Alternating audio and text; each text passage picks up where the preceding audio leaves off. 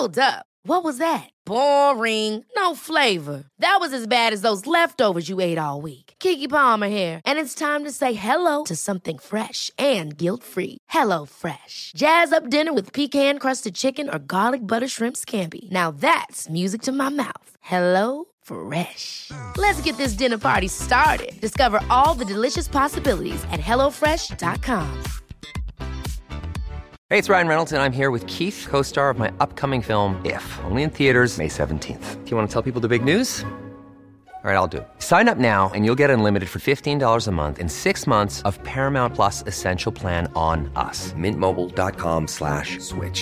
Upfront payment of $45 equivalent to $15 per month. Unlimited over 40 gigabytes per month. Face lower speeds. Videos at 480p. Active Mint customers by 531.24 get 6 months of Paramount Plus Essential Plan. Auto renews after 6 months. Offer ends May 31st, 2024. Separate Paramount Plus registration required. Terms and conditions apply if rated PG. I'm Sandra, and I'm just the professional your small business was looking for. But you didn't hire me because you didn't use LinkedIn Jobs. LinkedIn has professionals you can't find anywhere else, including those who aren't actively looking for a new job, but might be open to the perfect role, like me. In a given month, over 70% of LinkedIn users don't visit other leading job sites. So if you're not looking on LinkedIn, you'll miss out on great candidates like Sandra. Start hiring professionals like a professional. Post your free job on linkedin.com/achieve today. Välkomna till Brott, skratt och tårar med Nina och Silvia. Jag heter Nina Löwenhjelm och är brottmålsadvokat på advokatfirman Johan Reiner i Stockholm. Och jag heter Silvia Ingosdotter Åkermark och är brottmålsadvokat vid Brottsbyrån här i Stockholm.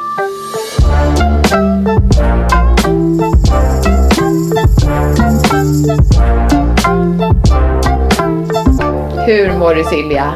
Jag mår bra. Det känns väldigt kul att podda och höra din röst. Vi har ju knappt träffats, eller vi har inte träffats, utan vi hörs på telefon. Men jag har också haft en ganska faktiskt mjuk start. För vi har haft deltagarkonferens i Berlin och jag har varit på tjejhelg och ska iväg på tjejhelg igen. Så jag har det bra, men jag har haft mycket, det har varit föreläsningar och förberedelse inför det och lite större mål som just nu precis inlett förundersökning på med målsägandebiträdesrollen. Så det är väldigt intressant. Men jag har just nu en paus i förhandlingar, men det vet jag du tvärtom har ju verkligen fått en rivstart, eller hur? Ja, det har varit nästan lite jobbigt här att komma tillbaka från semestern för att jag sitter just nu i några riktigt stora och väldigt spännande mål, men alla är samtidigt så att hela dagarna sitter jag i rättegångar och sen måste man förbereda sig inför rättegångarna, vittnesförhör och man måste förbereda klienten och det får man göra på kvällen och på helger så att det är ju bra poäng du tar upp ändå, Nina, eller tror jag, som inte många vet. För många frågeställare tycker ju också att advokater tjänar pengar och det ena med det tredje. Men vad inte många tänker på är ju att när vi är mycket i rätten, att man faktiskt då, jag går ofta upp 4 på natten och sitter och förbereder mig inför då den dag som kommer, eller just det är extra, då jobbar man alltså nästan dygnet runt och även i princip helgerna.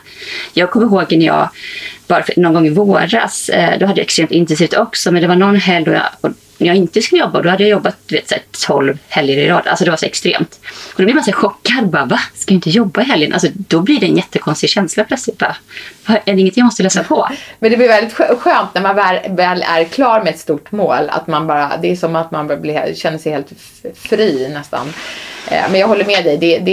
Det tror jag många inte förstår, vilket ändå intensivt arbete det är stundtals och att det är ju liksom timmar vi lägger ner och man måste liksom gå igenom alla de här förundersökningarna. Just nu ska det börjar ett mord och ett mordförsök i en stad, det är inte i Stockholm utan ute i landet, som jag ska sitta på i 8 dagar och bara gå igenom den förundersökningen som är på över 2000 sidor. Det tar ju jättelång tid. Så att jag är rätt trött men ändå glad för att det är ett väldigt, väldigt roligt arbete det här. Så att på så sätt så är det ju värt det. Och sen är det ju väldigt kul med alla klienter. Och vissa klienter gillar man ju mer än andra och vissa kommer man väldigt bra överens med. Och just nu så har jag väldigt bra klienter som jag har kul med. Så att det känns bra. Ja, men det är ju skönt, för jag har ju tvärtom då en hel del, ganska många uppdrag som måste i våldtäkter som har skett både då i våras och i somras, och mycket ligger ju, det händer ingenting i de utredningarna och det lite märkliga är då att min roll blir lite att upprätthålla, alltså att man ska ha positiv syn fortfarande just på polis och åklagare, för att jag vill att mina klienter ska vilja medverka. Men samtidigt som jag är enormt frustrerad över att det inte då prioriteras. Men igår så var jag och jag föreläste för en ny grupp på just grupp norr, säger man, alltså grova brott som ska bara jobba med våldtäktsutredningen, för man inser det problemet så mycket som ligger då i balans. Alltså i balans menar man då utredningar som man inte jobbar i helt enkelt. Och det här fungerar inte i och med att det är väldigt grova brott. Så nu är de ju nästan, jag tror 15 utredare, en liten elitstyrka och som var superduktiga, alltså verkligen grymma utredare. Superkul var det. Och de har så bra frågeställningar, så det är så givande när man får så bra frågeställningar som man kunde då föreläsa utifrån, och de ville veta så mycket både om målsägandebiträderollen och försvararrollen och vad vi tycker då brister och vad de kan göra bättre. Ja, det var verkligen givande. Så det var en bra dag, och jag ger också hopp för jag måste kunna ge det till mina klienter, känner jag, för det börjar ju bli lite att det är ändå in i september nu. Jag har sagt att det kommer snart komma igång, men det har det ändå inte riktigt gjort. Så jag hoppas hålla tummarna nu för att det kommer bli att man satsar lite mer på de här utredningarna.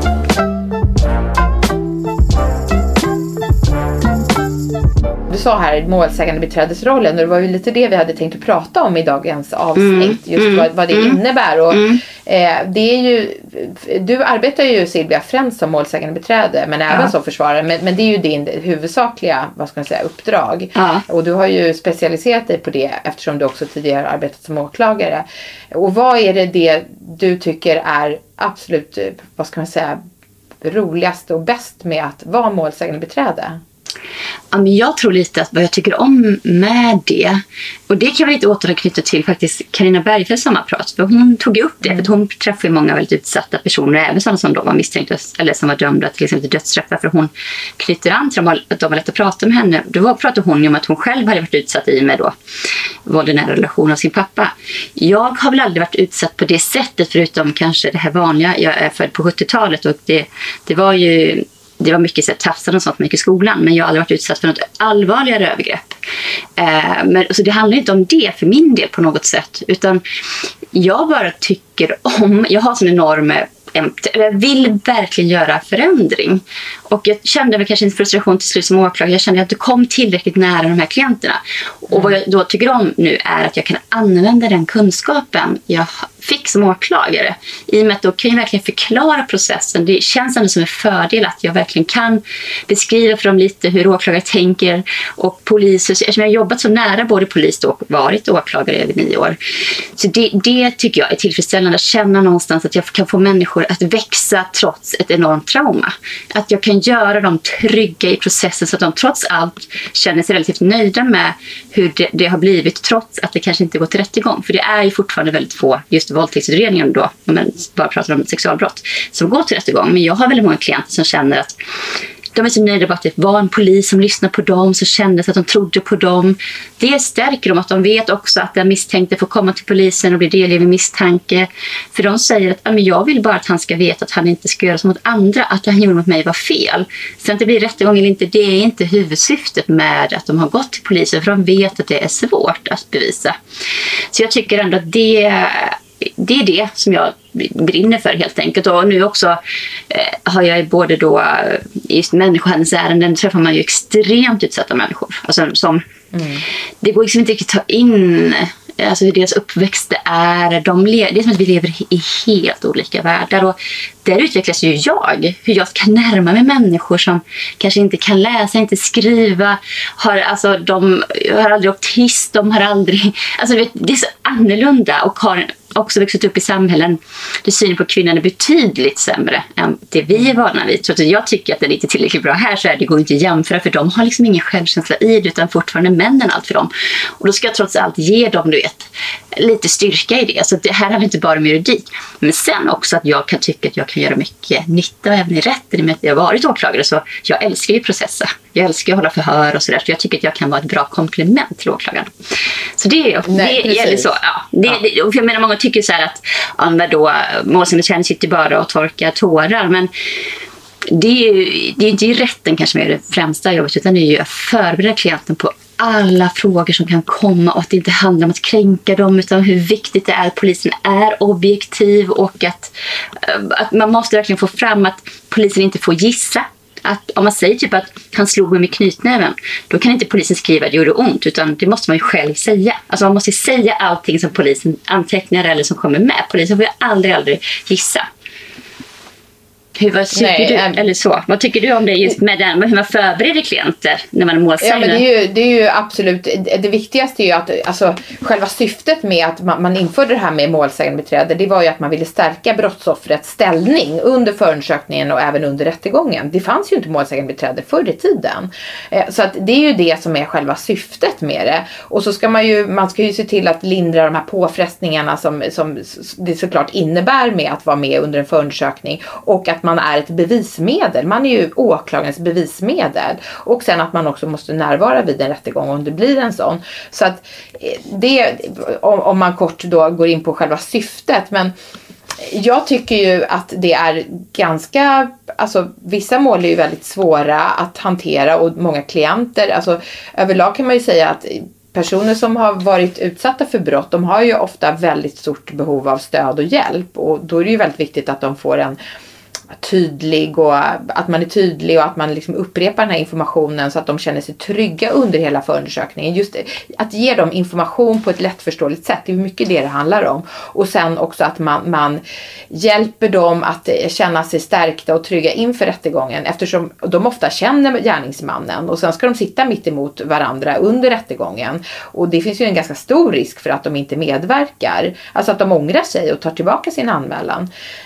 Och sen är det ju också väldigt pressande att veta att man på något sätt, att det är mina uppgifter som är helt avgörande för egentligen om den här personen kommer fällas eller inte. Så att många känner sig väldigt stressade inför rättegången, och det är ju väldigt viktigt som du säger också, förbereda dem, gå igenom förhören så att de känner, de vet, att de har koll på, inte gå igenom förhören så, men ändå att de minns sin berättelse, och att man också förklarar vad som är viktigt i berättelsen, just att man är detaljerad och att man berättar från början till slut, och att i sådana omständigheter som domstolen berör eller värderar när man värderar den här bevisningen.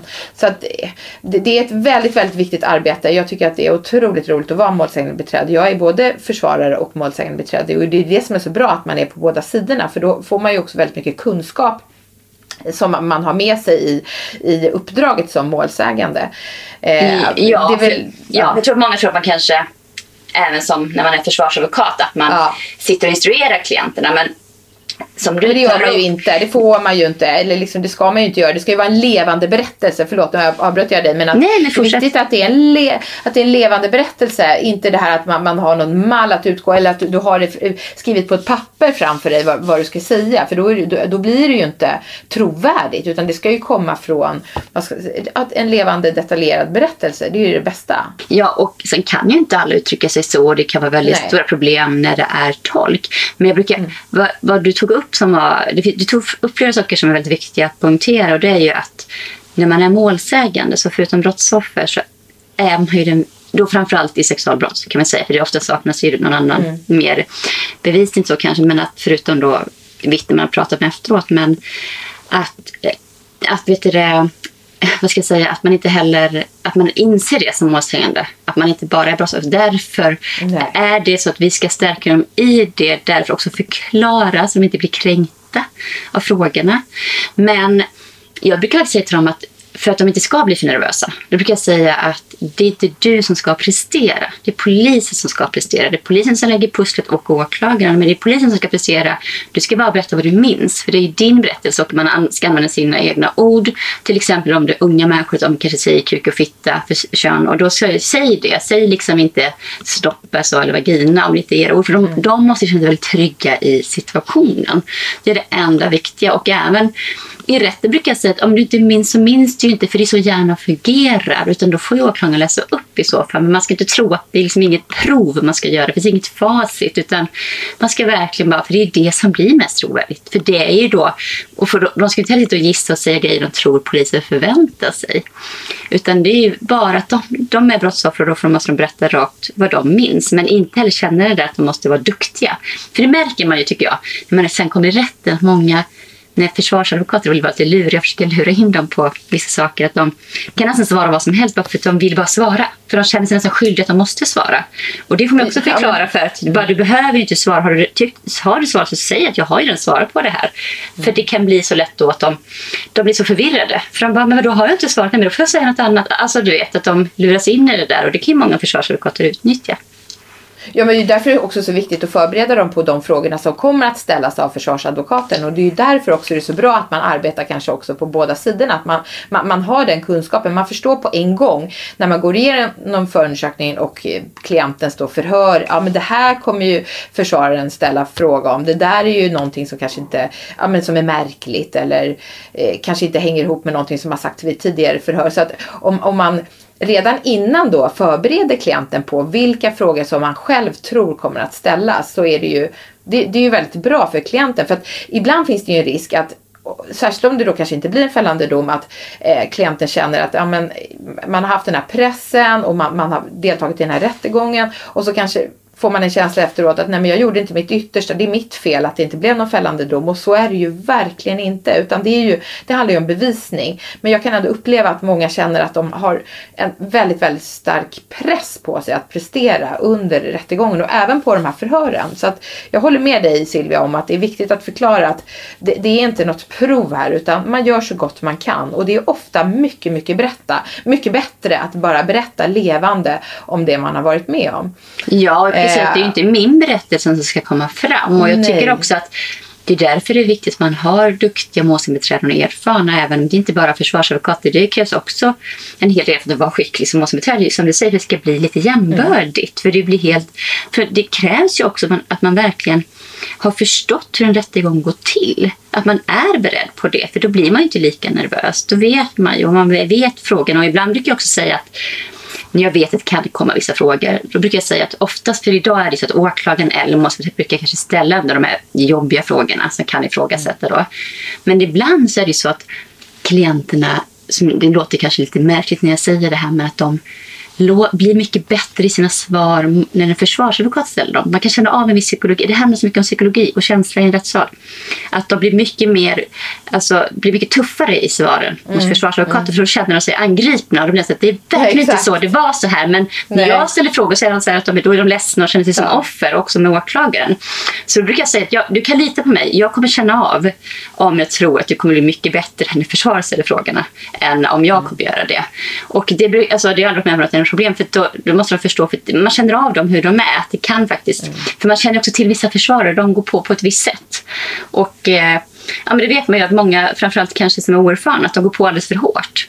Exakt, och då får de ju, precis, ja, men exakt, och då får de hugg tillbaka som inte alls är till deras klients fördel. Så att det är ju mycket bättre att lirka och vara vänlig, och då kanske man har mycket lättare att få fram saker som är till ens klients fördel.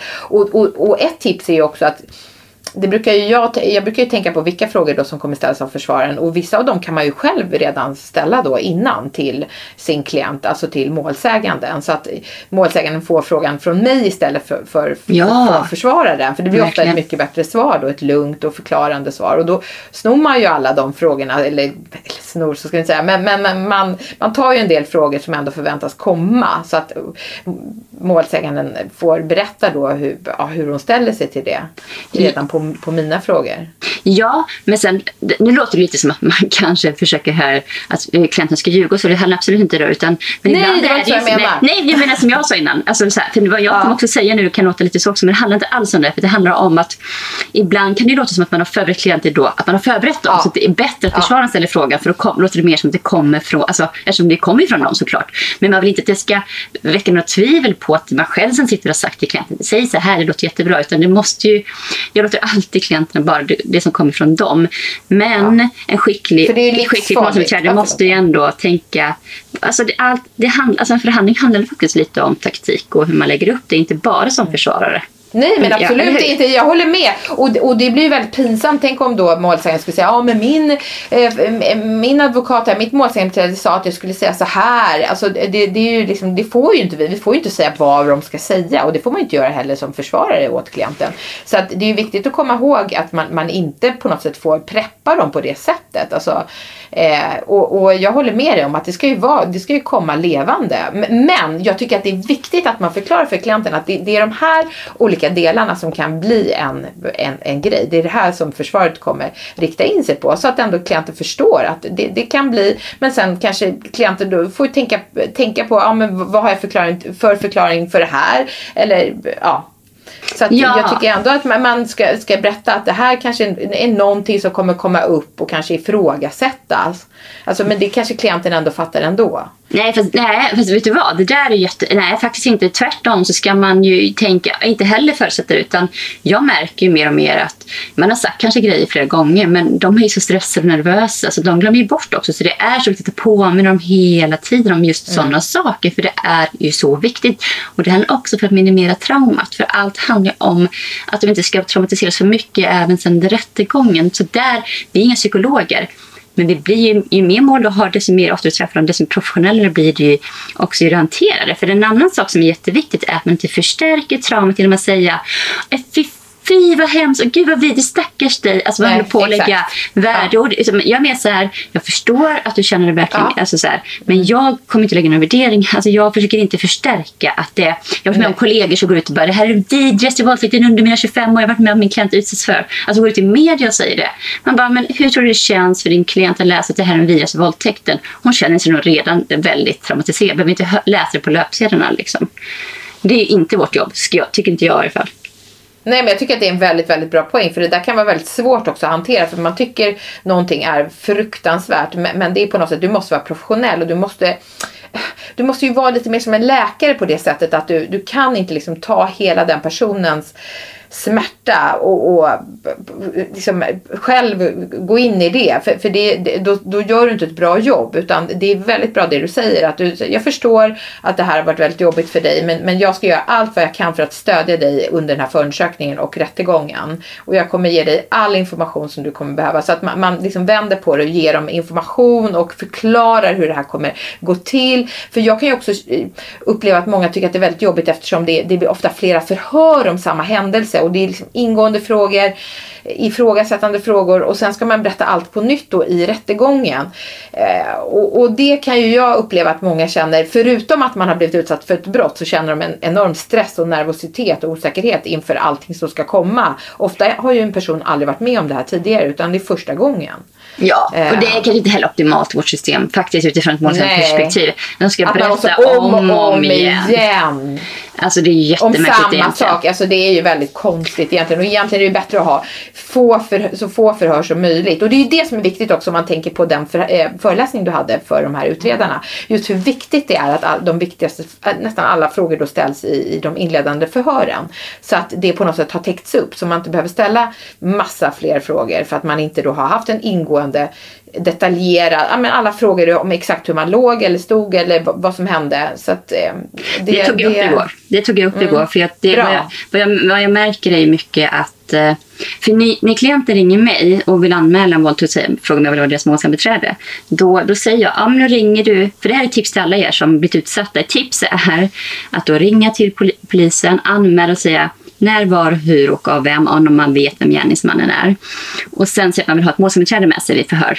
Att man inte vill höras om man inte har en advokat, för det har man ju rätt till.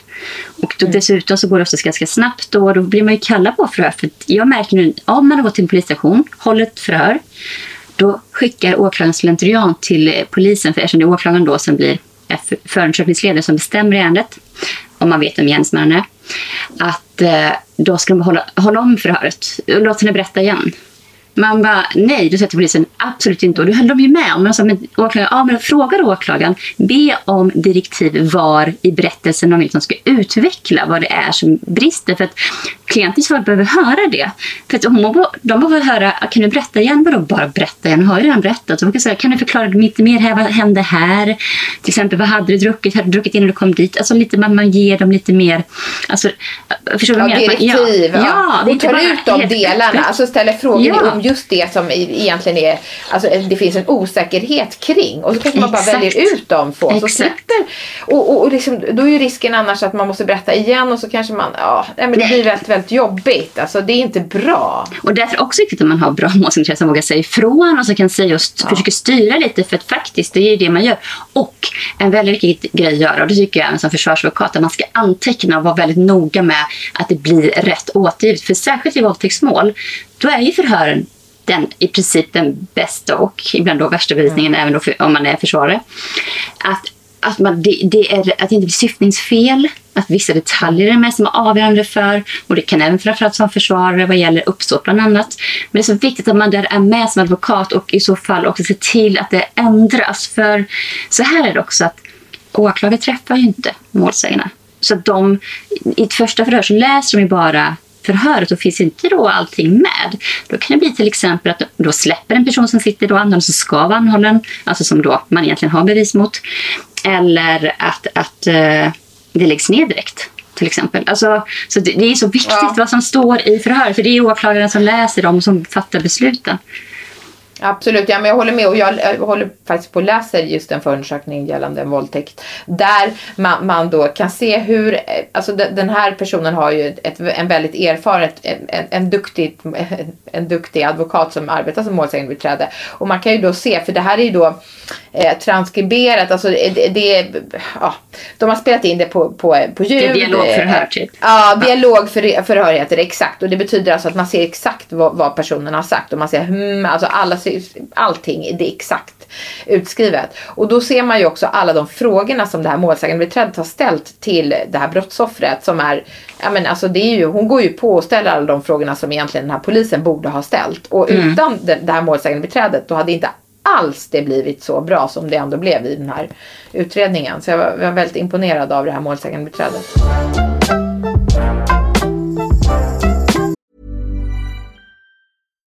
Here's a cool fact. A crocodile can't stick out its tongue. Another cool fact, you can get short-term health insurance for a month or just under a year in some states. United Healthcare short-term insurance plans are designed for people who are between jobs, coming off their parents' plan, or turning a side hustle into a full-time gig. Underwritten by Golden Rule Insurance Company, they offer flexible, budget-friendly coverage with access to a nationwide network of doctors and hospitals. Get more cool facts about United Healthcare short-term plans at uh1.com. How would you like to look 5 years younger? In a clinical study, people that had volume added with Juvederm Voluma XC in the cheeks perceived themselves as looking 5 years younger at 6 months after treatment. Look younger, feel like you. Add volume for lift and contour in the cheeks with Juvederm Voluma XC. Reverse signs of aging by adding volume to smooth laugh lines with Juvederm Volure XC. For important safety information and to find a licensed specialist, visit Juvederm.com. That's JUVEDERM.com. Not for people with severe allergic reactions, allergies to lidocaine, or the proteins used in Juvederm. Common side effects include injection site redness, swelling, pain, tenderness, firmness, lumps, bumps, bruising, discoloration, or itching. There's a risk of unintentional injection into a blood vessel, which can cause vision abnormalities, blindness, stroke, temporary scabs, or scarring. Talk to a licensed specialist to find out if it's right for you. Hold up. What was that? Boring. No flavor. That was as bad as those leftovers you ate all week. Keke Palmer here, and it's time to say hello to something fresh and guilt-free. Hello Fresh. Jazz up dinner with pecan-crusted chicken or garlic butter shrimp scampi. Now that's music to my mouth. Hello Fresh. Let's get this dinner party started. Discover all the delicious possibilities at hellofresh.com. There's never been a faster or easier way to start your weight loss journey than with PlushCare.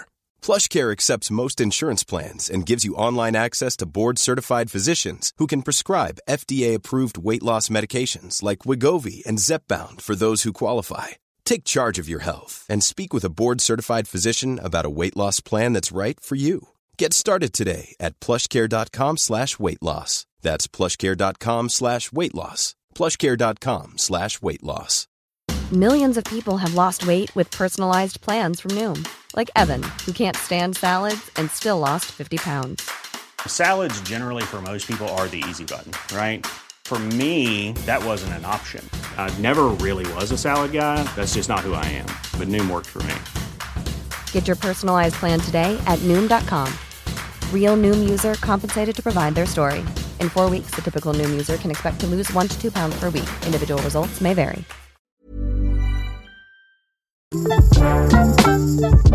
Jag kämpar lite för det också, att man ska få upp statusen för målsägandebiträden, för att det kallas ju ibland tösabänken att sitta på alltså målsägandebiträde, och det är också för att just oftast är kvinnor som är brottsoffer, och det handlar om att man inte då heller ses lika högt på brottsoffer som misstänkta, och det är ju en ny serie nu som då tar faktiskt upp det här redan i första avsnittet, som jag har varit juridisk expert för att berätta faktiskt om det här med tösabänken, och de tar ju upp den grejen i första avsnittet, där även vi då, jag med som domare syns i bakgrunden och min man är försvarsadvokat. Men vad den heter, det är Heder som finns på Viaplay.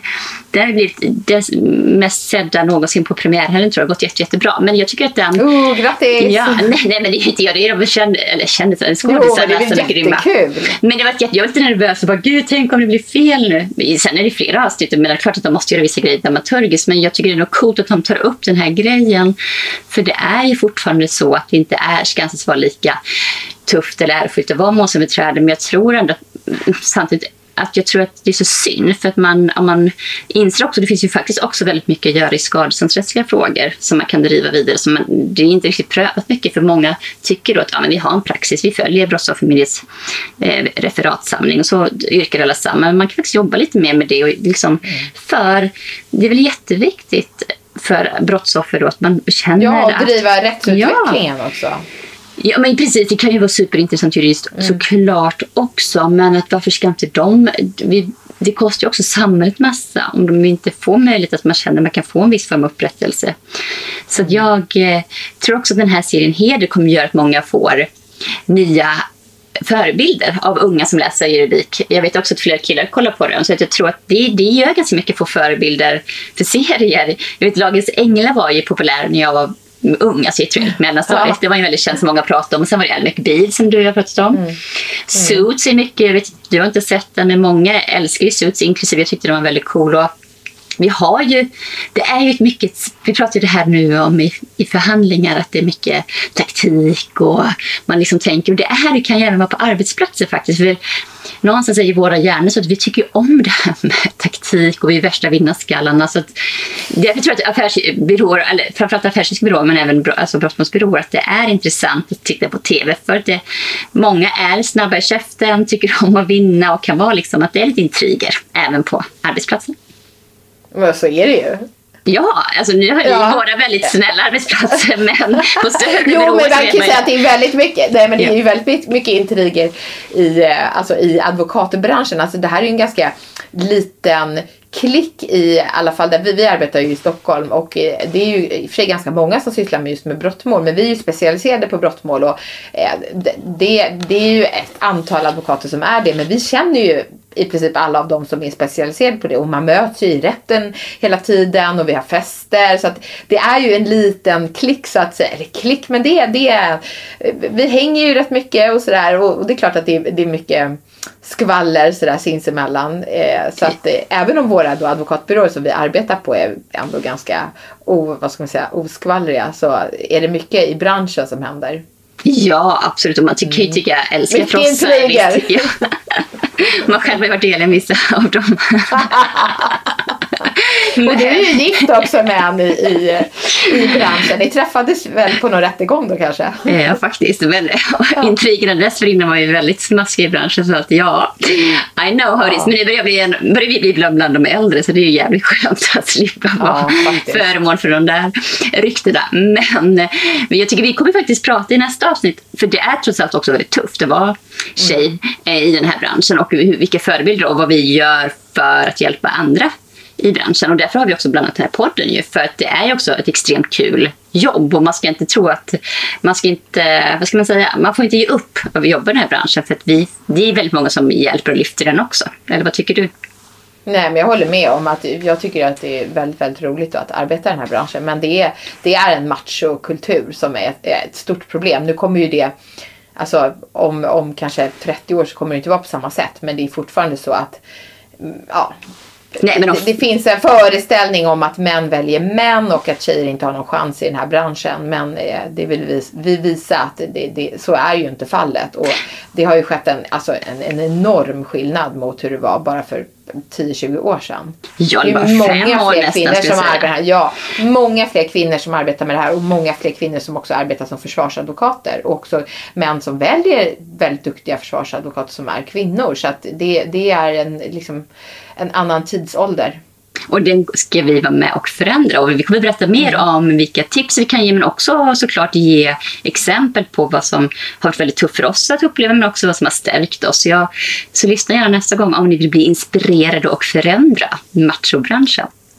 Och kanske få höra lite spännande intriger. Oj, det skulle bara vilja veta, va?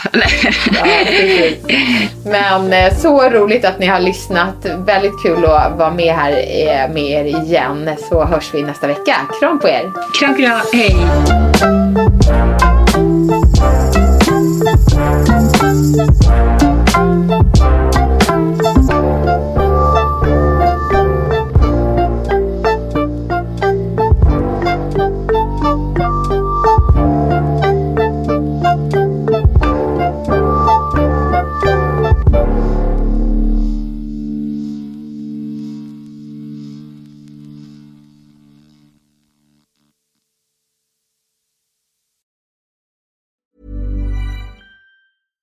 My business used to be weighed down by the complexities of in-person payments. Then, Tap to Pay on iPhone and Stripe came along and changed everything. With Tap to Pay on iPhone and Stripe, I streamlined my payment process effortlessly. Now I can accept in-person, contactless payments right from my iPhone. No extra hardware required. What's truly remarkable is how I can cater to all of my customers' payment preferences.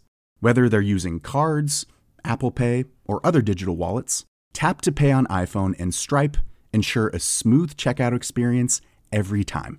And it's not just me. Stripe helps businesses of all sizes, from local markets to global retailers, scale quickly and stay agile. To learn how Tap to Pay on iPhone and Stripe can help grow your revenue and reach, visit stripe.com/tapiphone.